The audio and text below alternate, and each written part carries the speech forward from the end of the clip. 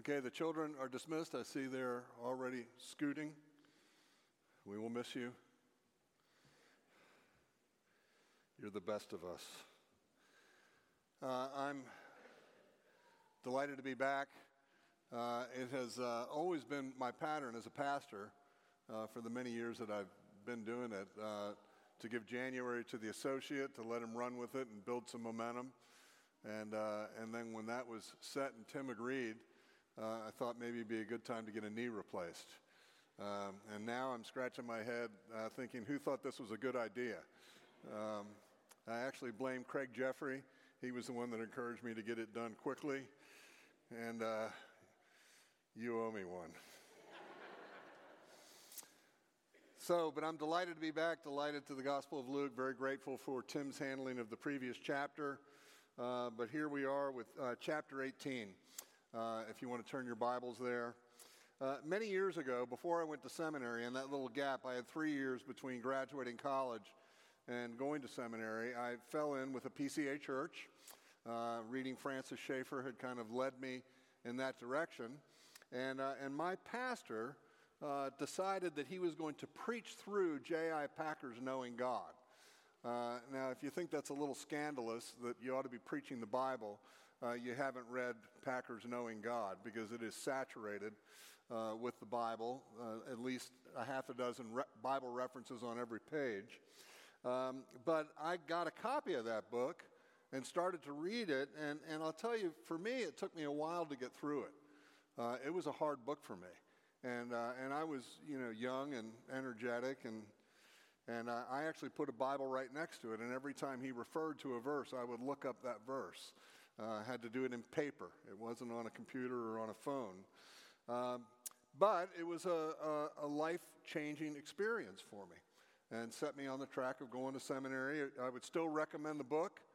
If you haven't read it, I would say that would be a wonderful thing for you to accomplish this year, reading Packer's Knowing God. And if you have read it, maybe you'd want to reread it.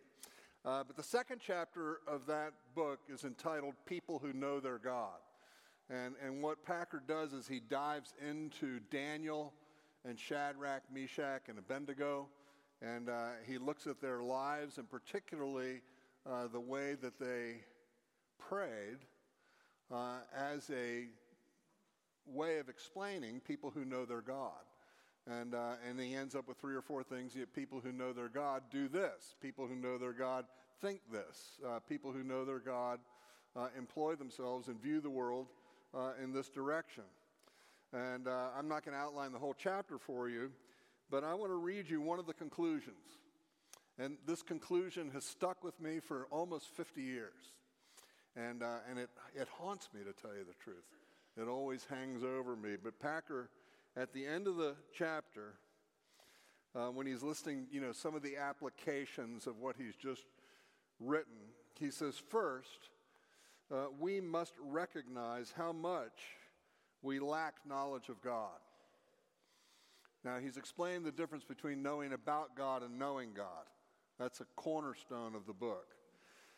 We must recognize how much we lack knowledge of God. We must learn to measure ourselves not by our knowledge about God, not by our gifts and responsibilities in the church, but by how we pray and what goes on in our hearts. Many of us, I suspect, have no idea how impoverished we are at this level. Let us ask the Lord to show us. So, for 50 plus years, I've had hanging over me a sense of that my life as a Christian should be evaluated by how I pray and what goes on in my heart. And that's a humbling experience. That's a humbling sentiment to have hanging over me. I'm pretty good at the physical aspects of showing up, but on my own and in private and before the Lord, I'm not nearly where I ought to be. So we get to this passage in which prayer is enjoined, it's encouraged, and I think that we need to have this sense that we need to learn this. And I would hope that in some measure, a good many of us will go home this afternoon and say, how might I change? How might there be a difference made in my life? Do some things need to be altered? How am I to think about this? So, as has been mentioned repeatedly, Jesus is on the road to Jerusalem. He's going there where he is sure that tragedy awaits him, that he is going to be betrayed, he's going to suffer, be tortured, be crucified, and be raised from the dead. And on his way there, in this travel narrative is what the scholars call it, Jesus is preparing his disciples for his departure. He wants them to thrive. His aim is that the gospel will be carried to the ends of the earth. And he has to do what he can to get them ready. So in a sense, that's the title of the sermon series, if there is to be a title. It's Are You Ready? And we're asking the situation here at the church of getting ready for a new pastor. The search committee is hard at work. I know that they're listening to a lot of sermons. I know that they're conducting interviews. But while they're hard at work on that end of it, you in the congregation need to be hard at work on your end of it and getting yourself ready to receive a new pastor, to welcome him. You're going to make some promises. Maybe we'll go over those sometime later in preparation. But you're going to make promises to support him and to submit to him. So there is a sense in which we're all trying to get ready for that. Following on Tim's sermon last week, the kingdom of God is still in view. In some ways, the kingdom is always in view. There's been very much in this gospel regarding the kingdom and one's response to its arrival. The kingdom of God has come, and the kingdom of God is still coming. But as I was reading this passage this week, I was reminded of earlier passages, especially in chapter 9, which is where we started. We started in chapter 9 last year. And right off the bat, Jesus, having been transfigured, having heard Peter's profession of faith, turns himself to Jerusalem. He announces the reason for going to Jerusalem, lets the disciples know ahead of time that he is going to be crucified. But he follows that up immediately with challenges to the disciples to say, we're not messing around here from this point on. It's time to get serious. It's time to look at the mirror. It's time to think through what it is we're really all about. And in chapter 9, verses 23 to 25, he said, if anyone would come after me, let him deny himself and take up his cross daily and follow me. For whoever would save his life will lose it, but whoever loses his life for my sake will save it. For what does it profit a man if he gains the whole world and loses or forfeits himself? And later on in that chapter, he says, no one who puts his hand to the plow and looks back is fit for the kingdom. Also in chapter 14, he said, if any one of you who does not renounce all that he has, he cannot be my disciple. So these rigorous things are put in front of the disciples as they are preparing. And I always want to underscore that Jesus is doing this with the full complement of his compassion in view. He loves the disciples. He really wants what's best for them. He really does want them to be able to thrive, but he's, kind of saying to them, if you're half-hearted, you will not thrive. If you're half-hearted, the opposition will be way too difficult. You'll be overrun. You'll be bulldozed by this. So get it set in your brain ahead of time, what it's going to have to look like. So when the widow in this passage comes seeking and demanding justice, I want us to see that she is advocating for the values of the kingdom. She's asking for the kingdom of God.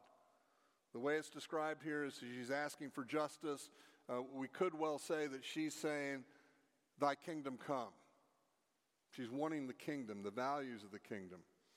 And she is also exhibiting the kind of all-in discipleship that Jesus requires. She will not stop pestering the judge. So with that in mind, let's read these 8 verses together. And he told them a parable to the effect that they ought always to pray and not lose heart. He said, in a certain city there was a judge who neither feared God nor respected man. And there was a widow in that city who kept coming to him and saying, Give me justice against my adversary." For a while he refused, but afterward he said to himself, "Though I neither fear God nor respect man, yet because this widow keeps bothering me, I will give her justice, so that she will not beat me down by her continual coming." And the Lord said, "Hear what the unrighteous judge says. And will not God give justice to his elect who cry to him day and night? Will he delay long over them? I tell you, he will give justice to them speedily. Nevertheless, when the Son of Man comes, will he find faith on earth?" This is the word of God, and we believe that it's true. Okay, so let's just kind of go a little bit through it. First, the purpose of the parable is stated up front. For what they are about to face, the disciples are going to have to pray always. This same idea is later echoed by the apostle. You can do the cross-referencing. He writes the Romans that they should be constant in prayer. He writes the Ephesians that they should pray at all times in the Spirit. He writes the Colossians that they should continue steadfastly in prayer. And to the Thessalonians, he says that they should pray without ceasing. So it's a big idea that occurs not only here, but also throughout the New Testament. Here in the Gospel of Luke, Jesus in chapter 11 has already given instructions in prayer. That's where he taught them the Lord's Prayer, and he also told them a parable indicating the audacity and the persistence necessary when one prays. That chapter 11 and this chapter 18 fit very well together. Later in chapter 21, in the week before his crucifixion, he'll turn to his disciples and command them to stay awake at all times, praying that you may have strength to escape all these things that are going to take place and to stand before the Son of Man. I think the same thing could be said here, that Jesus is commanding every one of us to pray that we may have strength to stand before him. So that's the first thing. For what they're about to face, they're going to need to pray always. And then secondly, for what they're about to face, they will need not to lose heart. Now, one of the translations says always to pray and not give up. And that seems to amplify, almost being saying the same thing. But I think it's two different things. Again, I think that Jesus is concerned for the emotional well-being of his disciples, that they not lose heart. Again, the apostle uses the same words in 2 Corinthians. You know that 2 Corinthians is a chapter about suffering, or it's a book about suffering and about comfort that can be derived in the middle of the suffering. And he says in chapter 4, having this ministry by the mercy of God, we do not lose heart. So Paul reflects on the ministry that God has given him as a means by which they do not lose heart. And he says the same thing later on in the chapter, we do not lose heart. Though our outer self is wasting away, our inner self is being renewed day by day. So I think it's important that we keep these two things in mind as we look at the parable, that Jesus wants his disciples to pray always, but that he also is concerned that they not be discouraged, that they not be overwhelmed. He doesn't want them to lose heart. So the details of the parable are graphic. The details of the parable are graphic. The purpose of the parable is obvious. The details of the parable are graphic. The judge is a bad man. He's a terrible guy. We have all seen TV shows or movies in which there is an implacably evil judge or sheriff or politician. And if these are well acted, those characters are truly scary because they've got so much power. Nothing worse could be said about someone than that he neither fears God nor respects man. Obviously, not to fear God makes him a fool, but a fool in a position of authority can do a lot of damage. Respecting man, I think, needs a little bit of explanation to this. It's deeper and more persuasive than we would ordinarily explain that. Other translations say that he has no regard for other men. But what's interesting is that the ancient Near Eastern translations, Syriac versions, Arabic versions, they don't say that he has no respect for men. It says that he lacks shame, that he's unashamed. And that's not an inappropriate way to describe or to translate that word. The culture in which Jesus lived was a shame-based culture. Children were taught not only this is the right thing and this is the wrong thing, but more emphatically they were told this is something of which you can be proud and this is something of which you should be ashamed. And we carry a little bit of that in our culture, but not much. For them, it was a profound thing. When you've done wrong, you should be ashamed. And nothing could be worse than to feel no shame when you've done something wrong. Even worse than that is to feel no shame publicly when people know that you've done something, when people know that you are a bad character. And you say, I don't care what they think. To be unashamed indicates a deep wickedness is what it does. To have no regard for men is to be in a position where no one can shame you, no one can call you into account. So when the Lord condemns Israel through Jeremiah in chapter 6, you can look this up, he condemns Israel for their inability to be ashamed. And in a colorful verse he says they have forgotten how to blush. They don't even know to be ashamed for what they've done. And that's a bad place to be in. So the man is set up as a thoroughly wicked character. The widow, on the other hand, is a picture of desperation. She's in the most vulnerable position. She has no one to plead her case, and she has no ability to produce a bribe, which is the only way she's going to be able to move this judge. I don't need to remind you that widows in the Bible are those who are particularly favored by God.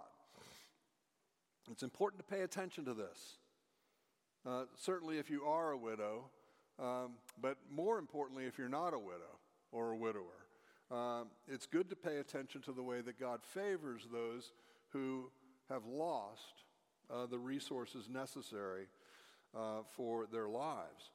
The law in Israel was emphatic. In Exodus 22, Moses told the Israelites, you shall not mistreat any widow or fatherless child. The words of the Lord, if you mistreat them and they cry out to me, I will surely hear their cry and my wrath will burn and I will kill you with the sword and your wives shall become widows and your children fatherless. So the Lord takes up the cause of the widow. Elsewhere, a curse is pronounced on anyone who would pervert the justice of a widow. And God defines himself in Deuteronomy chapter 10 as God of gods and Lord of lords, the great, the mighty, and the awesome God who is not partial and takes no bribe. He executes justice for the fatherless and the widow and loves the sojourner, giving him food and clothing. So God is on the side of the widow. She is emblematic of the people of God, particularly as they struggle and cry out to the Lord for the kingdom to come. Of course, the notion of bribes lies in the background of the parable. The judge, caring neither for people or God, is only moved by bribes. And here comes this woman incapable of a bribe. And so she pesters him. It says she bothers him. One of the commentators that I read said that he could imagine him appearing next to the judge when he's in the marketplace, next to the judge when he's in various places of his life, and constantly badgering him.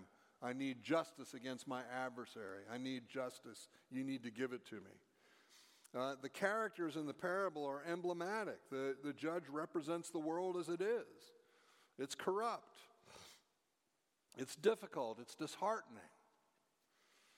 It's been called a world of woe and a vale of tears. It is riddled with pain, disappointment, and injustice.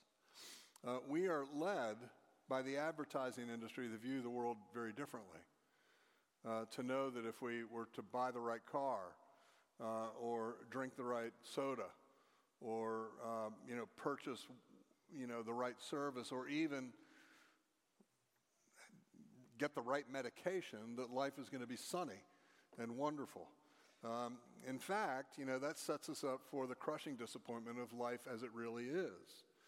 The world as it is would tempt someone to lose heart, would tempt someone to give up.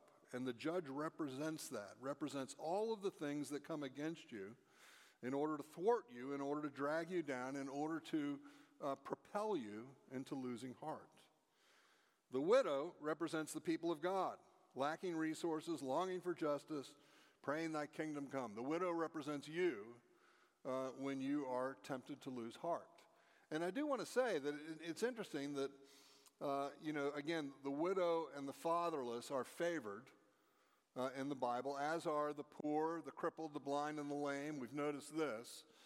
Now, there's a flip side to it. Of course, the Lord makes Abraham wealthy. The Lord is on board with certain good-looking people. David's apparently good-looking. So is Bathsheba. So is the Shulamites. So there is beauty that is rewarded and wealth is given as a gift.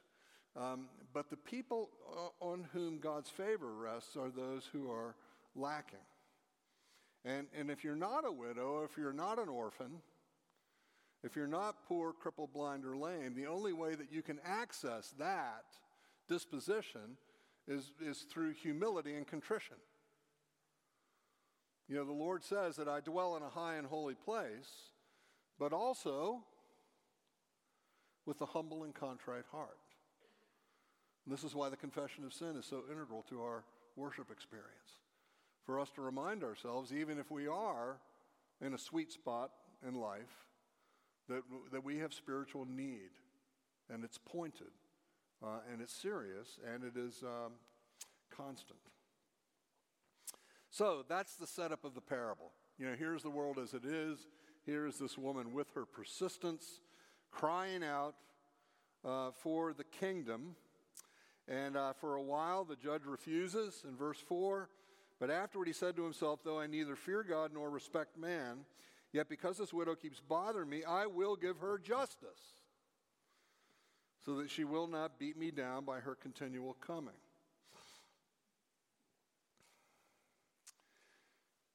And then we get to the summation of the parable. And I want you to pay attention to this and notice what's going on. In the summation of the parable, Jesus directs our attention to God himself. He says, listen to what the unjust judge says. Well, the unjust judge, this exasperated man, worried that the woman's persistence is going to give him a black eye, says, I will give her justice. And Jesus tells everyone to pay attention to this. Hear what the unrighteous judge says.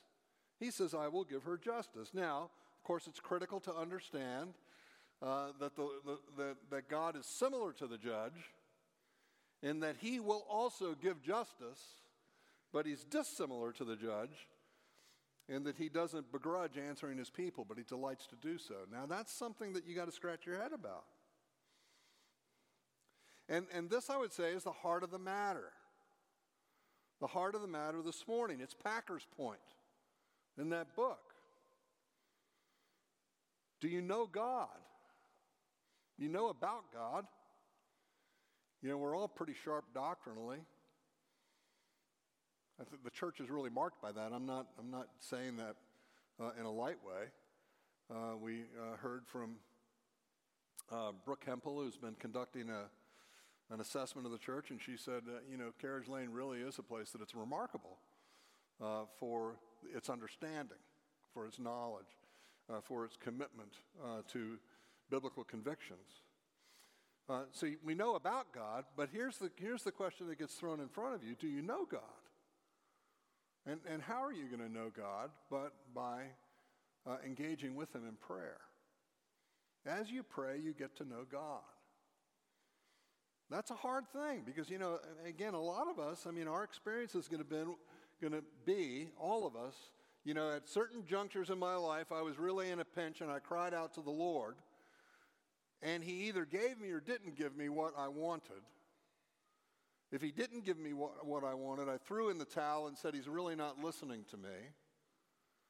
If he did give me what I wanted, and this is kind of remarkable, we forget very readily to be grateful. It's just kind of amazing the way we are. But the bigger problem, I think, is, and this happens even to children, they cry out to the Lord and say, I need this thing, and they don't get it. And so they again throw in the towel. They lose heart. They give up. Say, I'm not going to pray. I'm not getting what I want. But in fact, what Jesus is saying is keep after it. Keep after it. Keep praying. And you're going to learn who God is. You're going to find out what he's all about. And you're going to find out that, oh Lord, won't you buy me a Mercedes-Benz, is a prayer that is never answered. And so it'll make you turn and start praying about something differently. So Jesus, when he wants to encourage his people to pray, tells them about who God is. This is the most important part. Now, I do want to say that from verses 7 forward, 7 and 8, they're hard to understand. The biggest, thickest commentary I've got on the Gospel of Luke, it's 2 volumes, each one of them about that thick. The guy has 12 different understandings of what Jesus is going on, what Jesus is saying here. So it's complicated. It can be taken in different ways, but I'm going to give it to you in a very straightforward way. In the first part of verse 7, Jesus tells his disciples that God will give the kingdom to those who pray. And will not God give justice to his elect who cry to him day and night? The answer to that question is yes, he will. And the reason he will is because of who he is. And if you want to know anything about God, put first on the list that he will certainly give justice to his elect who call to him day and night. Now again, this is a difficult thing. I have a friend of mine who has been subjected to horrific injustice. And ever since I heard of it, T and I have prayed as often as we pray, Lord, give justice to this man and his family. It's been about 1.5 years we've been praying that. But this passage comes to mind, and we've got to keep praying. We've got to keep praying and not lose heart, not give up. Maybe do something about it. But anyway, we cry out to it. The first thing Jesus wants you to know is that God will certainly give justice to those who call out to him day and night. In the second half of that verse, I'm going to suggest something a little bit different. It says, will he delay long over them?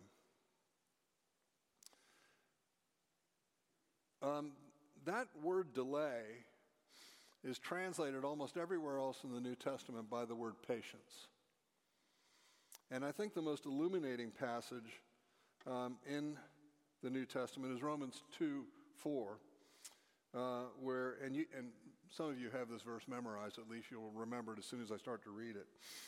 Paul says, do you presume on the riches and kindness and forbearance and patience, not knowing that God's kindness is meant to lead you to repentance? Paul's point there is that God has forsworn his wrath. He has removed his wrath far from you. He is not executing his judgment against you the way you deserve it. He's postponing his judgment. He's leaving room for what? What is his kindness doing? His kindness is giving you room to repent. So God isn't coming after you quickly when you sin. Rather, he's stepping back and he's giving you room to repent. The kindness of God leads you to repentance. This ought always to be the case as we reflect on the kindness of God, that it leads us to repentance. So I think that what Jesus is saying here is he's saying God will give justice to his elect who cry to him day and night, and he will continue to be patient with them, giving grace and forgiveness, withholding his wrath, so that they can pray. The thing that will thwart prayer more than anything else is a guilty conscience. Is a conscience that says, I have sinned grievously, and I know that God is not going to hear my prayer. I can remember as a brand new Christian, I did like every other stupid new Christian in the early 70s, went out and bought a painting of Jesus, stuck it up over my bed, and at a certain point, I'd stumbled so badly that I took that painting and turned the face to the wall. I was so ashamed. And that's the hardest time to pray, when you're ashamed of yourself. And so Jesus is saying you need to know that God is patient with you. You need to know that you can confess your sin and that God is going to forgive you, and he has postponed his wrath. And his kindness leads you not only to repentance, but his kindness leads you to prayer. I've told the story many times. A good friend of mine, came up to me one time and I said, "How's it going?" He was a deacon in the church. And he said, "Not so good." And I said, "What's the problem?" He says, "Oh, my sin, it's got me by the throat." And as a wise and sensitive pastor, I said, "Well, the Bible says that if you confess your sins, God is faithful and just and will forgive your sin and cleanse you from all unrighteousness. So what's the problem?" And he said, "Well, I keep sinning continually. The same thing comes up again and again and again. And I've gotten to the point where I'm firmly convinced that I just don't deserve his grace anymore." And that's when I had to stop being glib and say, might there be a problem in the assumption that you did deserve his grace up till this point?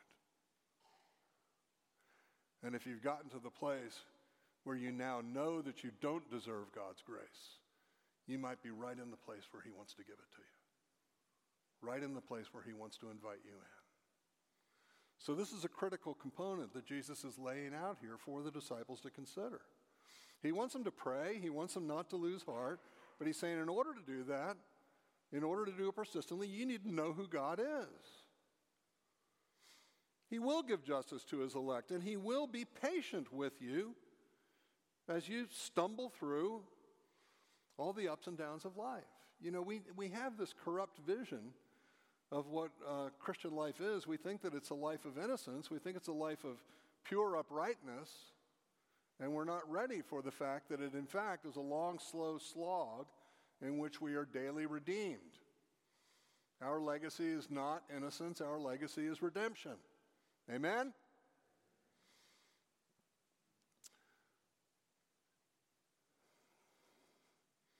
And I do want to say at this point that the foundation of prayer is real faith.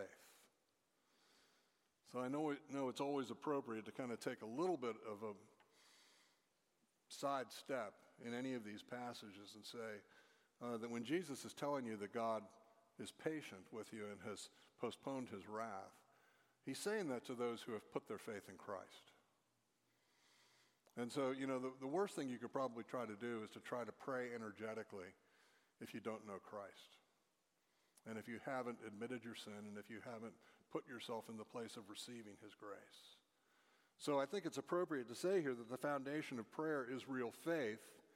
And that's exactly what Jesus says at the end of this passage, isn't it? Will he find faith on the earth?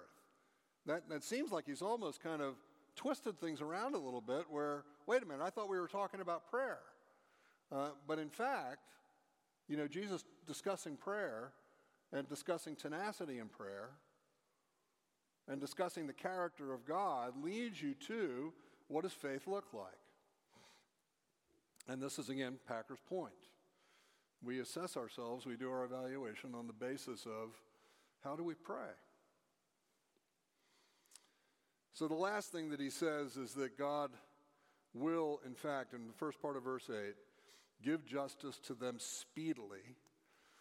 Now, again, that's a tough one. I told you I've been praying for a year and a half for this friend of mine.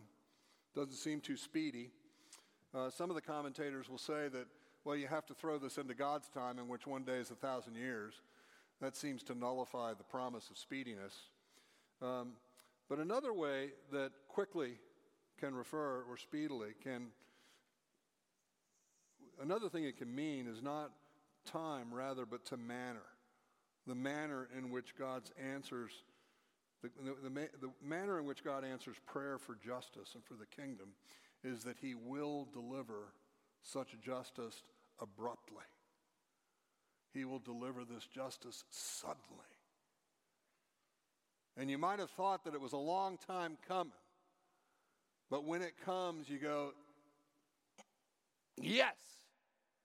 It happened right on time. It happened right when I needed it. The two stories that precede this, back in chapter 7, having to do with Noah and Lot, were God moving suddenly and abruptly, intruding into their lives. So I'm convinced that that's what's going to happen for this friend of mine, is that out of the blue, out of nowhere, justice is going to come. At least that's what I'm praying for. So that's the parable. And Jesus again, says, when I come, am I going to find that kind of faith being exercised? Am I going to find that kind of energy taking place? Now, I'll wrap it up here. You and I are not, generally speaking, tenacious in prayer and energetic in the pursuit of the kingdom. And I think we ought to be willing to ask ourselves in a spirit of honesty,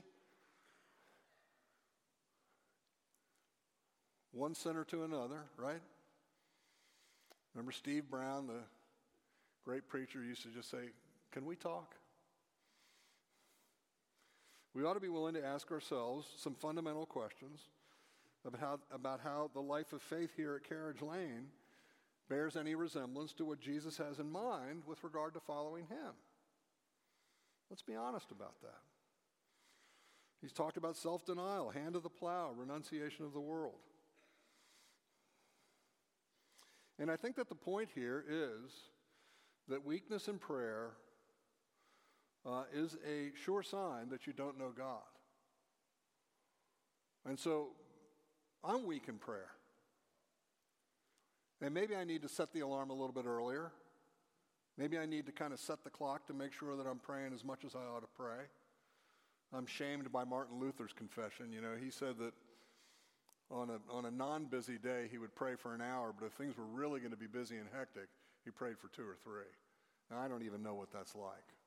I don't have any imagination for that. But what Jesus is saying here is that in the tough place that we are, with intensified opposition to the gospel, and I know that as you read the newspapers and read the cultural analysts, you know that the values of the kingdom of God are far from the culture in which we now live. And in the middle of that, I think Jesus is saying you don't need to be afraid. And you don't need to lose heart. God has put his anger far away from you. And he hears you. And you just simply need to keep trusting and be steadfast in prayer. We're not appealing to a disgruntled judge, but to a loving Father who's going to vindicate and is going to do so quickly. So I just want to invite all of you to pray. To pray always and not lose heart. I'm going to give you a couple of helpful hints. Number one, I want to suggest that you pray with others. I don't think that this is primarily an advocacy for private prayer. There is a certain value that is given in the Bible. Jesus said 2 or 3 being gathered together carried a potency. So find someone with whom you can pray. If it's a family, if it's a collection of friends, certainly pray in your small groups. Come join us to pray on Thursday mornings. Secondly, I would say discipline your prayer so that it accords with Jesus' instructions. And I think this is important. Make sure that you begin with worship, adoration, and gratitude. Do not jump to felt needs. Don't jump to the things that are pinching you and saying, Lord, I need help in this regard. Make sure that you begin with worship, with gratitude. Read a psalm. Secondly, make much of the kingdom and its righteousness. Make this the primary focus of your prayer. I've been advocating this little book, Be Thou My Vision. We use it in our Thursday morning prayer meetings. He's coming out with a new version of it that'll have to do with Easter all the way up to Pentecost. And it's been helpful because you read these prayers of these old saints, that have to do with the kingdom, and they're universal. And you read these, say, wow, that was appropriate in the 1500s. It's appropriate for me now. And it doesn't have to do with my felt needs. Now, again, this is still under the rubric of disciplining your prayer. First, make sure you begin with worship. Second, make the kingdom and its righteousness your primary focus. Third, make sure you confess your sins when you pray. It's in the Lord's Prayer. Jesus wanted his disciples to pray, forgive us our debts as we forgive our debtors. So always make that a portion of your prayer. And then lastly, I would say leave to last the more personal concerns of health, finances, and the rest. All those things are legit. You do need to pray for those things. Cast your burdens on the Lord. He cares for you. All of that is good. But make sure that they don't occupy first place when you pray. So those are my helpful hints. Let's pray. Let's commit ourselves to praying, especially in this season of waiting for a pastor. And let's remember that no one ever prayed more tenaciously for justice, for the kingdom, than Jesus himself. No one was ever more sorely pressed and more fully tempted to lose heart than Jesus himself. And no one was more fully and abruptly vindicated than Jesus when he burst forth from the tomb. We're moving towards Easter. It's coming quick. We have a great privilege of entering into that season and deepening faith and making it something that we've only in the past dreamed of. God really wants to do that for you. Do you believe that? God really wants to take your faith to another level. And I don't mean to be hierarchical in it. But don't lose heart. Don't give up. Don't give up. Just keep praying.